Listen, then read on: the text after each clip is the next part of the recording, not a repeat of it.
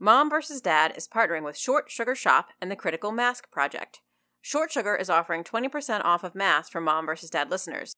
You may remember Sarah of the Short Sugar Shop from our Soda vs. Juice episode. She's not just our friend, she's a 5-star rated Etsy seller with nearly 2,000 sales. Buying masks from Short Sugar's Critical Mask Project protects you and your loved ones in the highest of fashion. As a family, we have more than a dozen of her washable cloth masks because we can't stop ordering.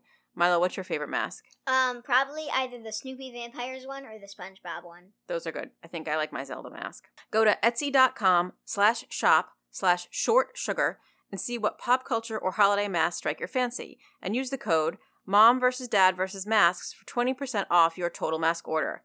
That's etsy.com/shop/shortsugar and use code MOMVSDADVSMASKS for 20% off these artsy accessories.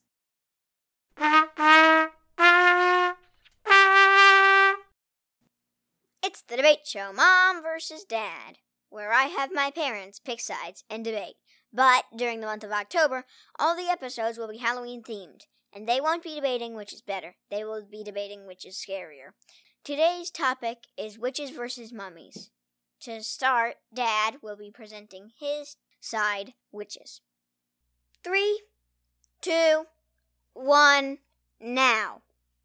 All right, so I want to start off by saying that the category of witch is really broad. Witches exist across almost every culture in the world and have been around basically forever. So in order to keep this focused, I'm going to stick roughly with our Western pop culture witch that we know. So witches are terrifying because they want to hurt people, often children, and have the ability to do so using magic.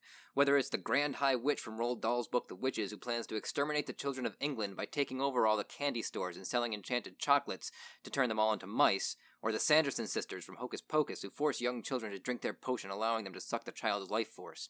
Or the witch from Hansel and Gretel, who lures children into her candy house just so she can cook them and eat them. 3 common traits of witches that, along with their nefarious intents, make them so scary is their ability to cast magical spells, their expertise in the use of potions, and the way they use familiars to help them. Spells are scary because they allow witches to achieve their evil ends by simply saying specific words. Spells can be used to transform enemies into animals, cause someone to do their bidding, or even kill things, like Mad Madam Mim's incantation of Zim Zabber Zim that allows her to wither flowers with a touch, or the Itchida Capita Melica Mystica, which the Sanderson sisters used to turn Thackeray Binks into a cat who must live forever in his guilt over his inability to save his sister. In addition to spells, witches also use potions in their quest to commit evil acts. Potions can be used to aid a witch or harm a witch's enemy, and while that's frightening on its own, the other side of the potion making that can be scary is the ingredients. For example, the potion that the 3 witches in Shakespeare's Macbeth brew include ingredients such as adder's fork, that's the tongue of a poisonous snake, a scale of a dragon, tooth of a wolf, baboon's blood, tongue of a dog, and the finger of a birth-strangled baby. Besides the fact that a lot of these things are gross, the fact that the witches are able to obtain these ingredients from dangerous creatures, like can you imagine extracting a wolf's tooth, or willing to obtain them, cutting out the tongue of a dog, make it all the more frightening. Now, witches' familiars is a demon that's usually given to her by the devil that assists with their magical practice. These demons can assume many forms, but often take form of animals. Ran out of time. Next, Mom will be rebutting Dad's statement in a 30-second rebuttal in 3, 2, 1, now. Okay, so let's start with the Sanderson sisters. First of all, I want to point out that Milo loved Thackeray Binks as a cat. I don't know that he thought that was a bad incantation. And also, they need spells and potions. Think about the Sanderson sisters. The book is gone, and they're not totally helpless, but they're a lot less threatening. In fact, the kids were able to lock them in like an incinerator.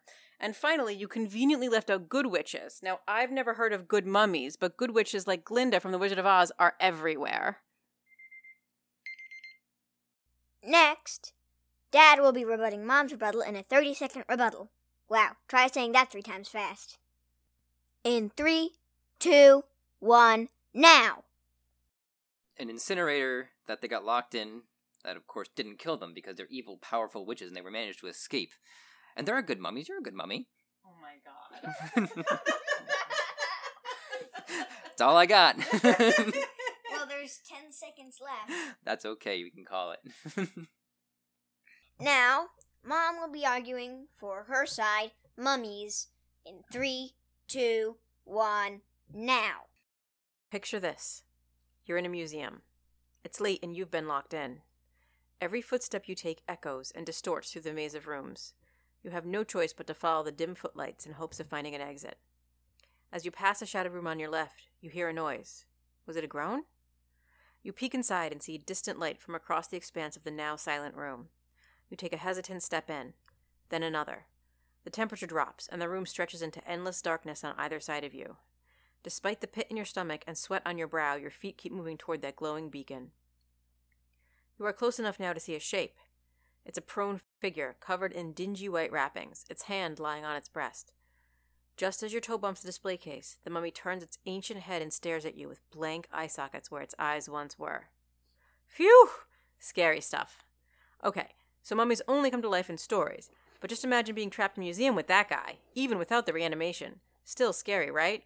And that means that both fictional versions of mummies and the real thing, a dead body treated for burial using ancient techniques, are terrifying. And if mummies weren't creepy enough, the ways that their insides might look is also gory. Before preserving mummies in ancient Egypt, priests removed brains, intestines, and other organs and then put them in jars. So maybe that mummy looking at you in the locked museum is seeking a donor. Better run! Mummies are scary across the world. Just name a couple of other kinds. Incans embalmed mummies in sitting positions, ready to stand up and chase you! And Sokushin Butsu are Japanese Buddhist monks who began the process of mummification while still alive. Fictional mummies have also been terrifying people since the first mummy horror tale in 1827, and hit theaters as early as 1899. In 1957, the movie Pharaoh's Curse gave us a mummy who not only killed people but also drank their blood. Mummy movies keep coming, but perhaps the most popular modern series was the one that starred Brendan Fraser and started with The Mummy in 1999. The tagline of this movie, "Death is only the beginning." My time's just about up, so I want to end by saying if you aren't scared of mummies yet, then this mummy hasn't been raising you right. Dad will have a rebuttal to Mom's argument in 3, 2, 1, now. Okay, so it sounds like Mom convinced you that it's scary to get locked into a museum after dark, which I guess is true. And yeah, I guess if there's a mummy there, that's scary-ish. But I think the scariest part of that story was just being locked in a museum after dark is really creepy. So mummies, as Mom pointed out, don't have brains, so I don't know how dangerous you can be without a brain. Finally, Mom will have a 30-second rebuttal to Dad's rebuttal in 3, 2, 1, now. All right, let's assume you're not in a museum. Let's assume in front of you is a mummy. Would you touch it?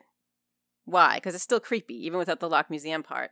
And also, I would argue that not having a brain is scarier, first of all, because they're moving, and how? And second of all, when zombies are looking for brains, it's because they need brains, right? So that's scary. Not having a brain doesn't inherently make you scary. Moving around without a brain, that makes you scary. All right, time's up. Okay, some things I liked about Dad's side were the witches in pop culture, although that actually really wasn't, I didn't think that actually was like a scary factor. But yeah, the idea of like witches use scary ingredients is fairly creepy, and like how did they get those ingredients is also creepy. And on Mummy's side, that works both ways. I liked that part. I just liked the beginning. That was really creepy. I know you couldn't see this because it's a podcast, but I was like bouncing from side to side. And I also liked the part about how like mummies are basically sort of like zombies, and moving without a brain does make it like scary. So with that, the winner is